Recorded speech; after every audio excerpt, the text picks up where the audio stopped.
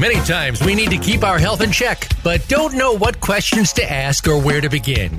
We walk in blindly to our healthcare provider and walk out none the wiser, and maybe even more confused than before. Can you take charge of your health and arm yourself with the questions and preparedness you need? The answer is yes. Welcome to Occupy Health with Dr. Susan Downs. This program will answer your questions and give you the best practices for facing your medical partner in good health. Now, here's Dr. Susan Downs. Hi, welcome to Occupy Health. This is Dr. Susan. We discuss many different chronic diseases and discuss how we can improve them and how we can learn more so we can share with our colleagues and our doctors, etc. Today we're going to talk about mental illness. 90 million Americans and 1.7 billion people worldwide suffer from mental illness. In the U.S., only 44% of the adults and 20% of the children receive mental health treatment. Depression is the leading cause of disability worldwide, with 350 million cases, and other than pain from arthritis, depression is the most disabling. At any time in the U.S., 17% are depressed, and in 2017, the Social Security system has declared a new impairment category of mental illness, including depression. But these rates of mental health issues vary because in Japan it's 6.6%, Mexico 8%. The approach of the MDs, the allopathic model, to me seemed akin to throwing darts. If somebody was sedated, we'll give them a medication that will give them energy, such as Wellbutrin. If they were anxious, give them something such as Remeron, which will calm them down. So this, to me, seemed kind of haphazard. There are biomarkers and clinical symptoms that we can find in the organic acid tests that give us a hint in which direction to go. For example, in depression, iron, zinc, copper, B12, folate, B6 can help depending on what the underlying metabolic issue is. Likewise, with anxiety, magnesium, B3, B12, hydrochloric acid, B6 for Clostridia, B9, NAC, and lithium, and many others can help. So today, we are going to look in this further. We have Dr. Christina Bjorndal, I'll just refer to her as Chris, and she's considered an authority in the treatment of mental illnesses such as depression, anxiety, bipolar disorders, and eating disorders. She uses a physical, mental, emotional, and spiritual approach. Having overcome many mental health challenges, she's a gifted speaker and a best-selling author who has shared her wellness philosophy with platforms such as Mariel Hemingway, Out Comes the Sun, The Jenny McCarthy Show, the International Bipolar Foundation, and many health summits and docuseries. She's recognized as a top naturopath to follow by 2 independent organizations. Her book, Beyond the Label, is a comprehensive guide to naturopathic mental health. I certainly would like to get that. So, welcome. Thank you for having me. I'm so grateful. Well, tell me about your journey that got you interested in mental health. So my journey, it's always interesting to pick the starting point, but I usually start with my university years, and actually a little bit prior to that in high school, I had an eating disorder, and a little bit prior to that, I had taken antibiotics for several months to address acne. And we know now that there's a connection between the gut and the brain. Now, those antibiotics didn't actually help my acne, but I subsequently developed an eating disorder. And I am also a recovering overachiever, type A people pleaser. So that combination of a person on the planet it's difficult to be highly sensitive as well. So I get to university and I fall into a place that I've never been before, which is experiencing depression and anxiety. The only problem was I didn't know that was what was happening to me because I had never had it before. So a friend was concerned. She went to the hospital at the university and she spoke to somebody and they suggested she make an appointment for me, which she did. And I went and I was diagnosed with depression and anxiety and prescribed a tricyclic antidepressant. This is in the late 80s. So tricyclic antidepressants were used more commonly. And then I spiraled into another place that I'd never been before, which is I had a psychotic event about 3 months after starting the antidepressants. And let me tell you, that was also very shocking, I guess. I mean, I didn't know what was happening to me because I'm adopted. So I did not have a frame of reference from this genetic piece of the puzzle. And subsequently, when I asked doctors why this was happening to me, I didn't actually accept the answer, oh, well, it's genetic, because I couldn't look to my left or my right to verify the truth of that. So I was diagnosed with bipolar disorder type 1. And I can tell you, Susan, I did not know what that was either. So I knew nothing about health. I was a commerce student. I only knew depression and the economic sense of the term. I did not know anything about health. And so this was a shock to me. And also I felt a lot of shame and stigma. And so I just suppressed that. And I continued marching through the world wearing this mask that, hey, you know what? I've got it all together on the outside. But on the inside, I was struggling. I ended up graduating and continued that overachieving behavior, ended up reporting to a CEO in a global investment management firm. And again, all the while wearing this mask. And it basically all came to a crescendo, if you will, after a suicide attempt and that left me in a coma with kidney failure. And I was on dialysis for several weeks and told I would need a kidney transplant. And what I can tell you is I was certainly not happy when I woke up out of that coma. And I felt like I need to figure something else out here. Like this medication upon medication upon medication. I was taking 5 psychotropic meds at that time. And listen, you know what? If you want to prescribe that, then the thing is the person should get better. And I just wasn't. And so I figured I needed to figure out another way to navigate my mental health. And that same friend that had went to the university out of her concern for me gave me a book to read. And she was a nutritionist, and she was always encouraging me to seek care in another form than I was.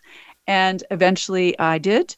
I also, it was after reading this quote on surrendering in a book by Marianne Williamson that I leaned into healing. And so this quote basically means that surrender is not about breaking out of anything, but it's a gentle melting into who you really are. So you take down your armor, you take off the mask, and you discover that all God needs is just one sincere, surrendered moment when love matters more than anything and nothing else matters at all. Wow, what a story. I mean, thank you for sharing that. I mean, get to renal dialysis and such a serious place. Wow, that takes a lot of courage to describe that. I'd like to reiterate that psychiatrists, we do give medications upon medications upon medications. We might be medicating the side effect from the previous medication. It's not an optimal approach. And for example, in depression, remission is only achieved about 37% of the time. And in 2/3 of the patients that do get to normal mood, at least 2/3 of them had unresolved symptoms such as anxiety and suicidal ideation. So the allopathic model, while it's providing some help, is not quite enough to people who are out there suffering and if the medications aren't working for them. So, yeah. So what did you do at this point? So at that point, I'm at the bottom of the bottom of the bottom. And this word love, okay, that for me was a foreign concept. And so that's where I began to investigate for myself. Yes. And and this comes back to that question, when did things begin? And so for me, I believe that the in utero experience and intergenerational trauma can play a role here. I feel that for myself, it was ultimately looking at these other pieces of the puzzle. So Western medicine focuses mostly on the physical level, but we have to understand that we have our thought and we have our emotions, and we are, at the end of the day, spiritual beings. So that's when I leaned into naturopathic medicine. But first, I started with an orthomolecular psychiatrist named Dr. Abraham Hoffer, who was nutritionally oriented. And that is where I started. And that was so helpful to me because you can't just look at your thoughts and deny the nutrition, right? We have to get the physical foundations properly in place. And that's what I did at first. But then eventually I bumped up against my limiting beliefs and my core beliefs and my shadow beliefs and my emotional reactivity and my inability to set boundaries and all of that. So in the book I've written, I talk about the 10 steps, and I think that it's a journey, and we're all here to grow and learn. And I think the message that I like to leave people with is one that I never got, which is healing is actually possible.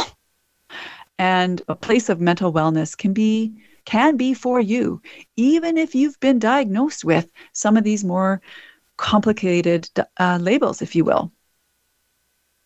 Are you on any medications now? Because bipolar 1 is very, very difficult, because what happens is the mood starts getting higher and higher, but the judgment goes before the patient's aware of it. So usually they cannot take any steps to limit it or to start anything that will help bring the mood down. That's one of the most frustrating, and it can be one of the most destructive to a person's life if they have a manic episode in a public place. So are you on any medications now? Not at this point in time. However, I will take medication if it's needed. So I've had 3 suicide attempts and 6 psychotic events since being diagnosed in 1988.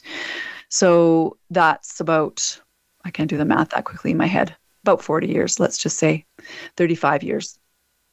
And yes, I've had a psychotic event in public places, and all 6 of them actually. And it's this difficult word, normal. So Gabor Mate, who I've studied with, talks about the role of trauma in mental health, and really looks into this myth of normal. But I hear you. It's a very it's a condition that is tricky to navigate, for sure. You have to have a lot of self-awareness, and as you said, the challenge is often you're not objective about your subjective reality. So you think you're doing just fine. Meanwhile, actually, maybe you are moving into a hypomanic state, perhaps.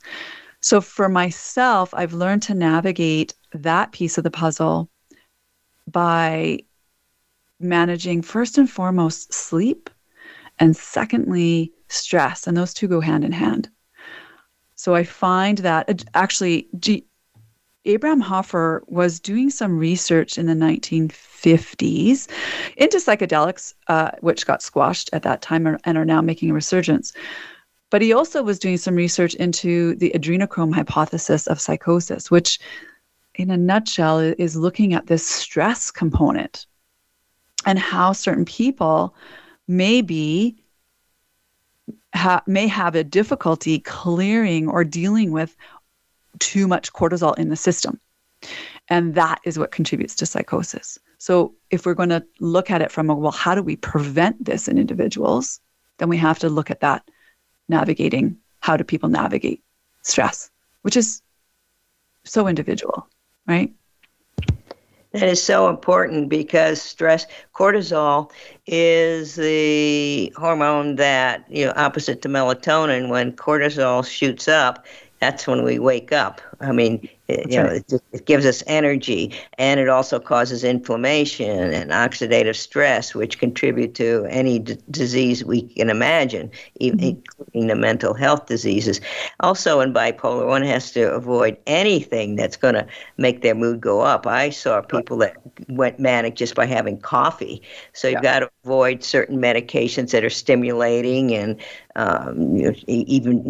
just have to be very careful on anything that stimulates you.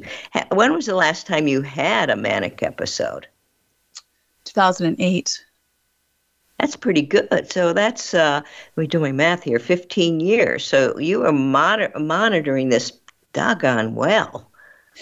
Yeah, I mean, and this is a tricky conversation, right? Because I'm not anti-medication, but I am basically pro-health. So we want to look at, and that's a really important distinction between naturopathic medicine and Western medicine. Not that I like to pit the two against each other, but you want to understand that we're looking at why is health not happening in the individual, whereas Western medicine is more focused on what's the diagnosis that we can, the label, if you will, that we can give to you so that we can match you with a medication.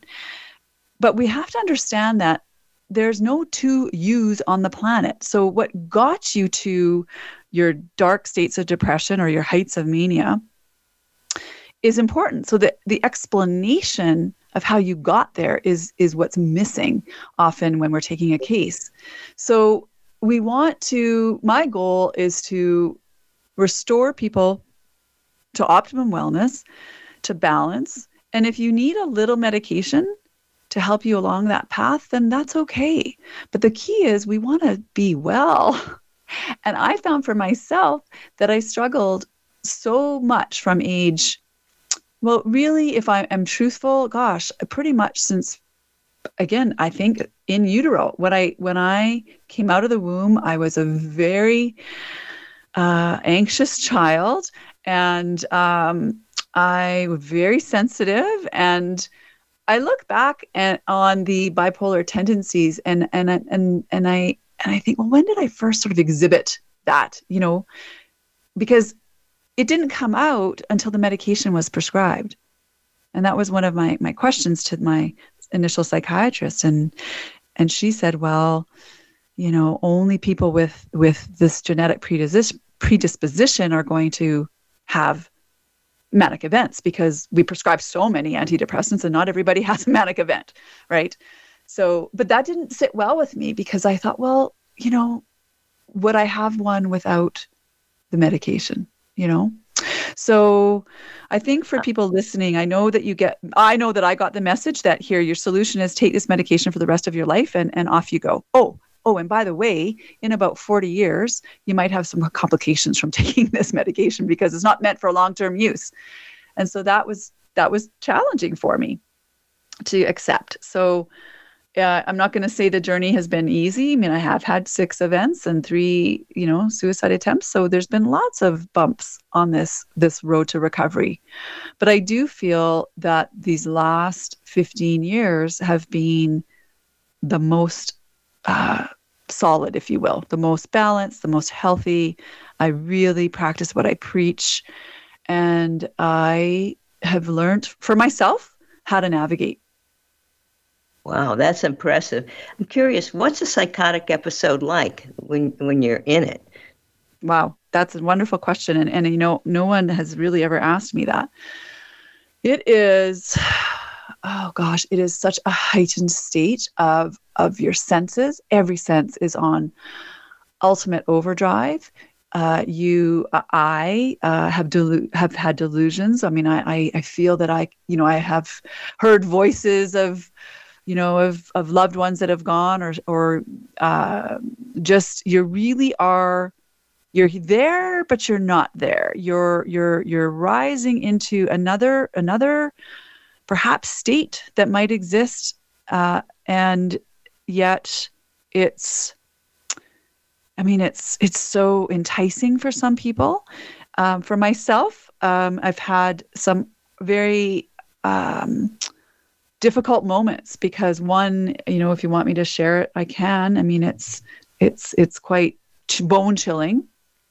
I had a, do you want me to share it? Yes. Yes. So I had a colleague, and she was very good friends with my husband, and we kind of had lost touch when we graduated. And my intuition was saying, we need to get in touch with her, because we were going to Toronto for a wedding. I was a bridesmaid in this wedding, and it was 3 months after my son's birth. So you could imagine I was nursing, and there's the lack of sleep piece was there for sure, and the stress piece was there. I get to this wedding, and I'm escalating. And I'm aware that escalating, and you can imagine there's a lot of naturopathic doctors. This is a naturopathic wedding. So there's like so many calls. And anyways, I'm escalating, and I say to my husband that Stella is here. And he's like, no, she's not, Chris. She's not here. And I'm like, no, she is. She is. And everyone was like, no, Chris, she's not. So the next day, I found out that actually that evening, Stella had committed suicide. Oh. Now, we're not supposed to say committed suicide, so I have to rephrase myself there. I'm old. Yes. And so that, I get chills just mentioning it, because how was I was really on that track, right? I was focused on this. So I, take from that what you will. I feel that in some way I was, connected with her, and it was a very difficult time for me. And one thing I would wonder is there's some people that connect with the deceased energetically and can communicate with them, and some people say that people close to them after they pass on, come back and communicate. You might have connected to a reality that normal people, normal, whatever that means, don't recognize. So that makes me question, is psychosis just possibly going to another reality that is real, but we're not controlling it in the physical reality? It makes me question. Makes me think. I think about that too. And I think that because of the stigma that's associated with psychosis, I just don't go there, because I guess of fear of, but yet there's people who are mediums that are revered in our society, right? So there's this great quote by Joseph Campbell that says that is the psychotic drowns in the same water the mystic swims. I would kind of agree with that. Where I live, it's not uncommon to communicate with people that are that have passed on. I mean, a lot of people that do it just, when I would start diagnosing is if if you're aware of the things, then you're not, what's going on, then you're really not psychotic. Right. Yeah. Yeah. So it's a very, difficult experience to describe, but I think the message is that there's somebody inside, right? There is a person inside the psychotic umbrella, if you will, and the psychotic state, and I think as clinicians we have to dig a little bit deeper to help people navigate it. And understand, I think, that trauma plays a big role in mental health in general, but I think in particular in psychosis. So that's not, our society's not comfortable with it, and we want to medicate people away, out of it. And so That's important, because I've had many patients tell me they talk to dead people, but as long as they're clear and see it in perspective, I'm not getting out the prescription pad for that. I mean, a lot of people do that. A lot of people have beliefs. Bipolar disorder type 1. Functioning well. The problem is that outside society, and this might be the whole dichotomy in the allopathic approach, is you label it as horrible.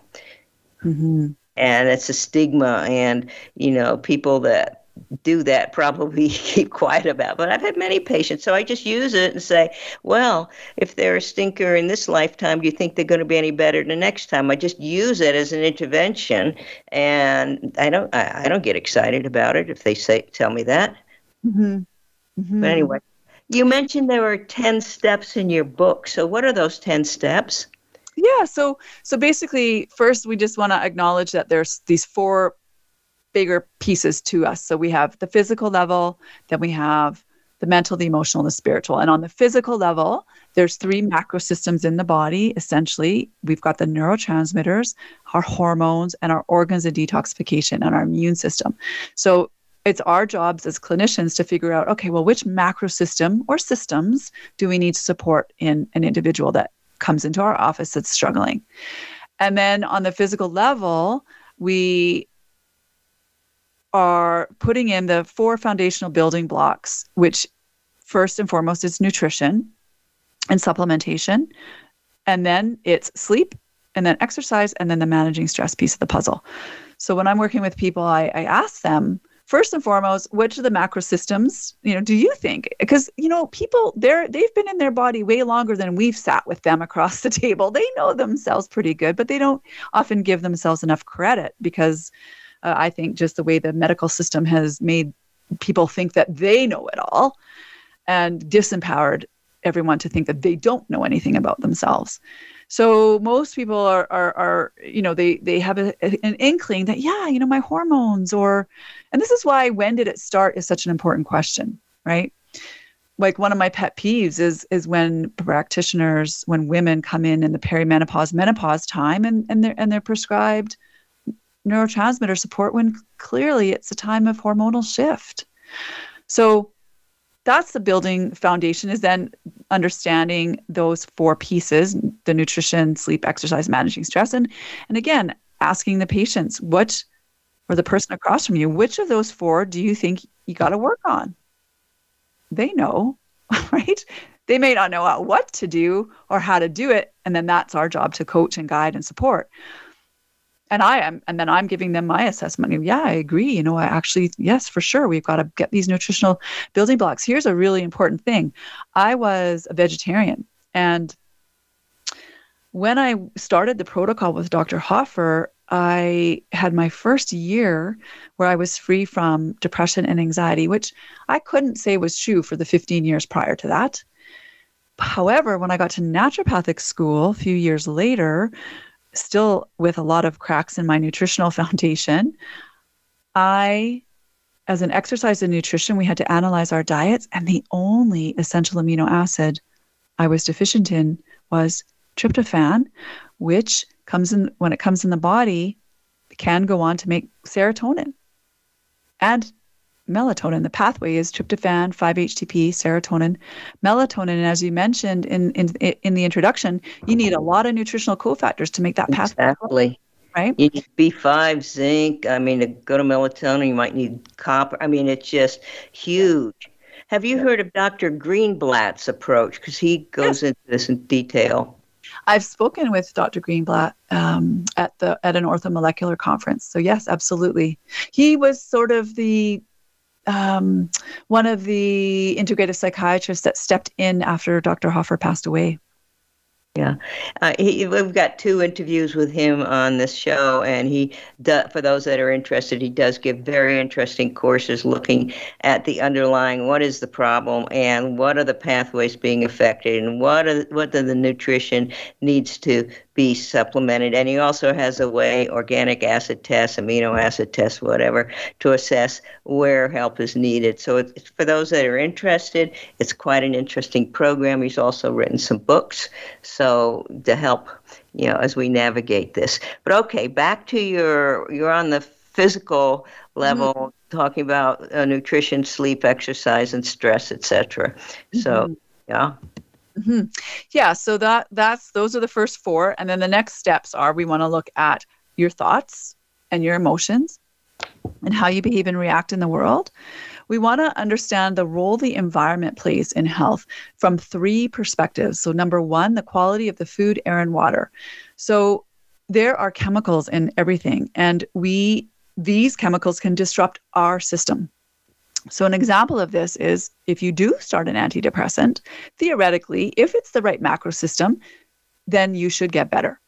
But if you don't, we want to be thinking 2 things. One is perhaps it was not the right macro system, or it could have been the right macro system, but the wrong neurotransmitter. And the third piece is perhaps there's something from the environment that's blocking the receptor. So it's not a deficiency problem. Typically, it's viewed as a deficiency problem, but it's maybe that you can make it, but it can't get in the cell. The second idea under the environment is the role of genetics versus epigenetics. As I mentioned, I am adopted, and so I couldn't look to my left or my right to verify the truth of the genetic theory. Epigenetics basically means that genes load the gun, lifestyle pulls the trigger. So it's not so much about whether you have the gene, it's whether or not the gene is turned on or not. And that's Bruce Lipton's work. And then the third concept under the environment is the idea of neuroplasticity, which is based on a book by a Canadian psychiatrist named Norman Doidge, and it's called How the Brain That Changes Itself.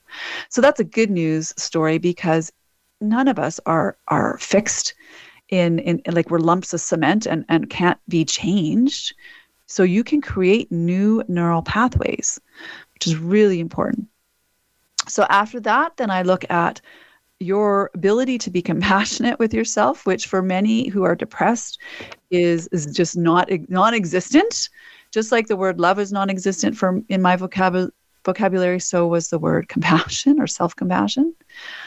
And then spirituality, I think, is an important piece of this puzzle. And then wrapping everything up in love, this word that I mentioned, because at the end of the day, I do think that there is a war, if you will, that's going on between these two sides of yourself. And, to speak in scientific terms, the nervous system is one of the king systems in the body. So you have two branches to this, sympathetic and parasympathetic.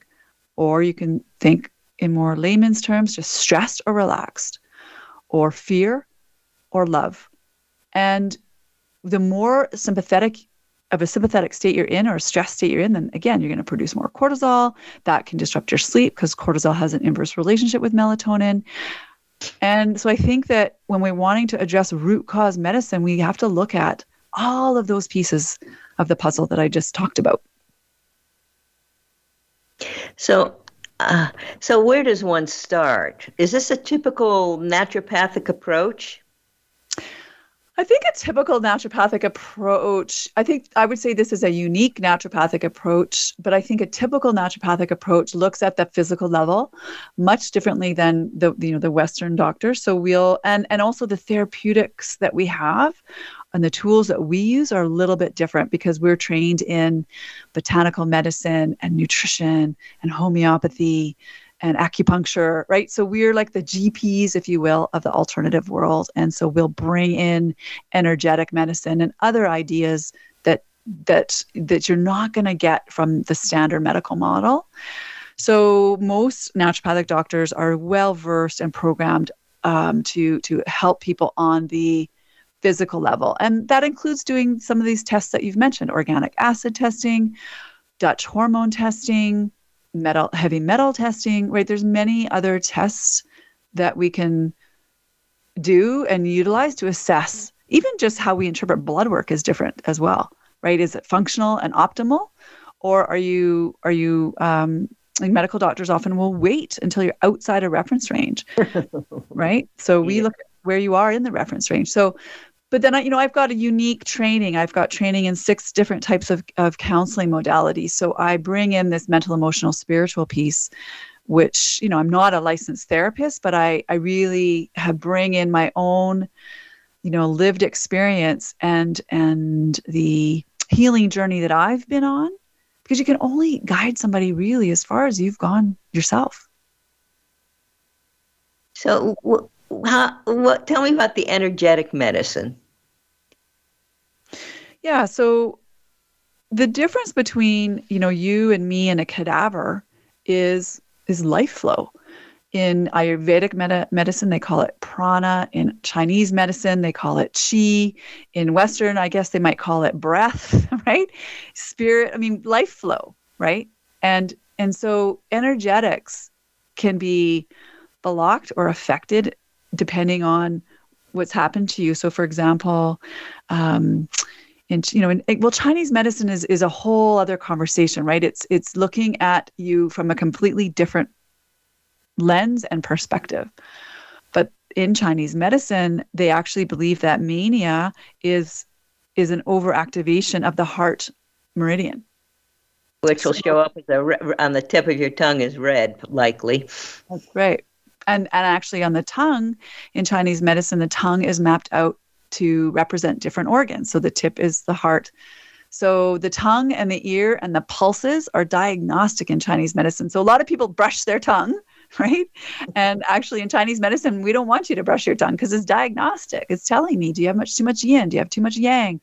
Is this an excess picture, a deficiency picture, a heat picture? Like what's happening? It tells you what's the body's, what state the body's in. But in Western medicine, we're taught bacteria, bad, scrub it away. So did acupuncture help you, Chinese medicine?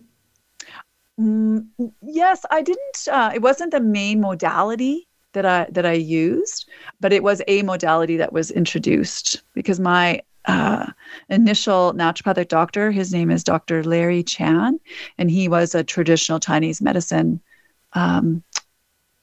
acupuncturist, as well as a naturopathic doctor, as well as a chiropractor. So he did a lot of Vega testing, and also he did applied kinesiology. What's interesting about how energetically the body is connected, you mentioned that the tongue, various organs are in various places, and you mentioned the ear. Well, there's something called a homunculus, which is kind of a representative of the body, and these are found in the ear for auricular medicine. It's found in the hand for Korean acupuncture. It's found on the scalp for Japanese acupuncture. Reflexology's got the same principle. So there's definitely some kind of energetic something or other going through our bodies, which is quite interesting. Mm-hmm. Mm-hmm. It is. It's very fascinating. Very fascinating. And I think we have to be open-minded to these concepts that, we can't see the wind, but we know the wind's there. Right. Mm-hmm. And I think Western medicine, for example, homeopathy is an energetic form of medicine, but it gets dismissed because we're so programmed to believe that we have to actually physically see the molecules, if you will. And homeopathy is a very powerful form of energetic medicine. So it's really being open-minded to understanding that there are many roads to wellness, and I believe that healing is possible. Do you know of any shortcuts? For example, can one go inside themselves and through various meditations or shamanic rituals or whatever, and have a discussion with that part of the body? I mean, obviously kinesiology will connect, rather than peel the onion from the outside, go into the core value, go inside through some mechanism. Do you know of any such approach? Well, one thing that I teach is just how to differentiate between the voice of your heart, soul, intuition, whatever word floats your boat here, and the egoic mind. Because most of us are living from the neck up. So that's something, but I think that it's hard to do on your own, although it's possible. I just know for myself, I definitely needed the teachers to help guide me to understand where I was blocked. And an insight into blockage could look like this. I'll just share for myself. I pretty much, the moment I started my corporate career, I wanted to quit it, but I didn't right away. It took me a decade to do so. And people got tired, I think, of listening to me complain about my work. And I realized after I had quit why that was difficult for me. And it's because of my core wound comes down to rejection. So you're always going to do what's safer for you, even though it might not make sense. So it felt safer to me to stay in the current role the previous role of my job that was literally sucking the life out of me than to risk rejection looking for another one. Because abandonment, rejection, being left at birth was a core wound of mine. It was not in my conscious awareness, but it was the subconscious mind is running the show for all of us. And it is 80-90% of the show here. So until you can make these beliefs conscious, then from that place you can create change. But whenever say you want something, so an insight into that is whenever you say you want to do something, but you don't do it. It could be leave a marriage. It could be, in my case, leave a career. It could be lose 20 pounds. It could be, stop smoking. Whatever it is, there's something that's driving you to be safe, a belief.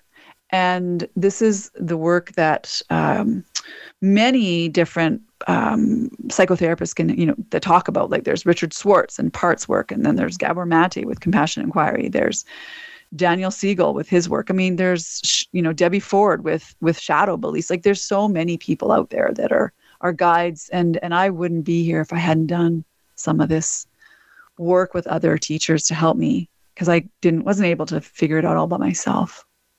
Wow. And I think all of us have the issue of rejection. I mean, who doesn't? It's pretty common. But I think it's deeper, right? It's deeper in some. I mean, some people don't, though.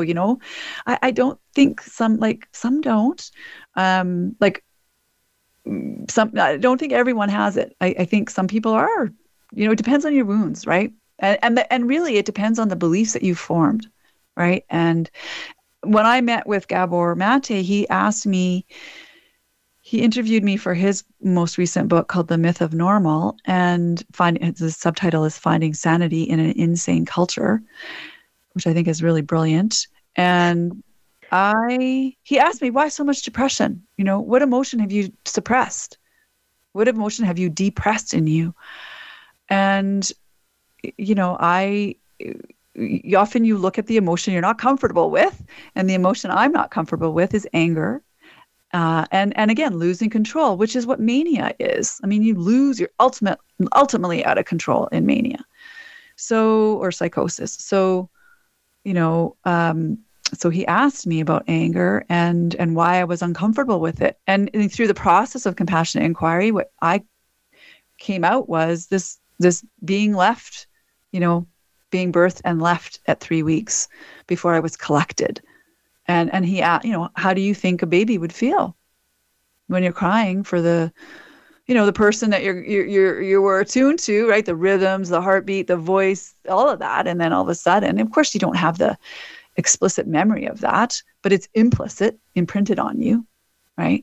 And then I like to use the Russian stacking dolls as an example, right? These the bigger doll on the outside, but we've got all these inner children within us. So we're carrying these wounds until we can bring them into the light of love and bring some healing to these parts of ourselves. This bit about intuition and following your heart, it seems very important, because following my intuition, I've run into some amazing things. And I tend to follow my heart, which everybody says is totally irrational at every step. So how do you recommend people learn to trust their intuition and heart? Yeah, there's a little exercise that are you game to be a guinea pig? Why not? Sure. I mean, I'm not already there, but okay, let's do it. Yeah, that's what I was going to say. Well, we'll try it. You might not be the best example because you are already there, but we'll see what happens. We'll just okay. Yeah. So and if you're listening, you can just follow along. And so for now, just take a deep breath in. And as you exhale, just settling in to your body. And then I'm going to just ask a question or make a statement. And then Susan, if you just repeat it, and then the answer that comes. So the first one, and it helps too to place your hand over your heart and closing your eyes as well, because it just gets the ego out of the way when we close our eyes and connect with our heart and ground ourselves in the body with the breath. But the first statement to repeat is, heart, show me where you are. Heart, show me where you are. And then just share if there's a word, color, symbol. Getting the word far. Far, okay. And there's no right or wrong answer here with that one. The second one is, heart, will you ever lie to me? Yes or no? Heart, will you ever lie to me? No. No. Heart, have I always followed you? Yes or no? Heart, have I always followed you? Mostly yes. Okay, so we'll say mostly, we'll take that as a no. Yeah, because when you're in a system that you either have to survive or you lose your livelihood, you go along with what the idiots are saying. That's right. That's the exception. That's right. Survival. So most people, the answer that most people give is some version of no, right? So mostly yes is some version of no. So we'll just say this, heart, how do you feel when you hear, I haven't always followed you? Heart, how do you feel when I haven't always followed you? Disappointed. So we'll just breathe into that, breathe into disappointed. And then we'll ask, heart, why are you disappointed? Heart, why are you disappointed? And again, you have forsaken me. You have forsaken me. And what I love as a little sidebar here is how quickly Susan is in touch with this inner voice. I have the answer before you even ask the question. Yeah, right. Most people don't, but that's because you're spiritually in tune and evolved, right? And have done a lot of work. I think so. So that's ego, that's spiritual Maya. So yeah, watch out when somebody says they're spiritual, watch out and run. Those that say don't know, and those that know don't say. Right, exactly. So here we go. So the last question is, heart, can you forgive me for not always following you? Yes or no? Heart, can you forgive me for not always following you? Yes. Awesome. Yeah, and so the quote here to guide people is by Joseph Campbell again, which is, the heart must usher the mind into the zone of revelation. So we need to learn to live our lives from this heart-centered place where we can hear the whispers that come from our soul, spirit self. The problem is that most of us are living from the neck up, and we're drowned out by the voice of the egoic mind, which is based in fear often. And that's okay in the sense that it's there to protect us from the pain of the past. The problem is that pain that happened in the past isn't actually happening now in the present moment.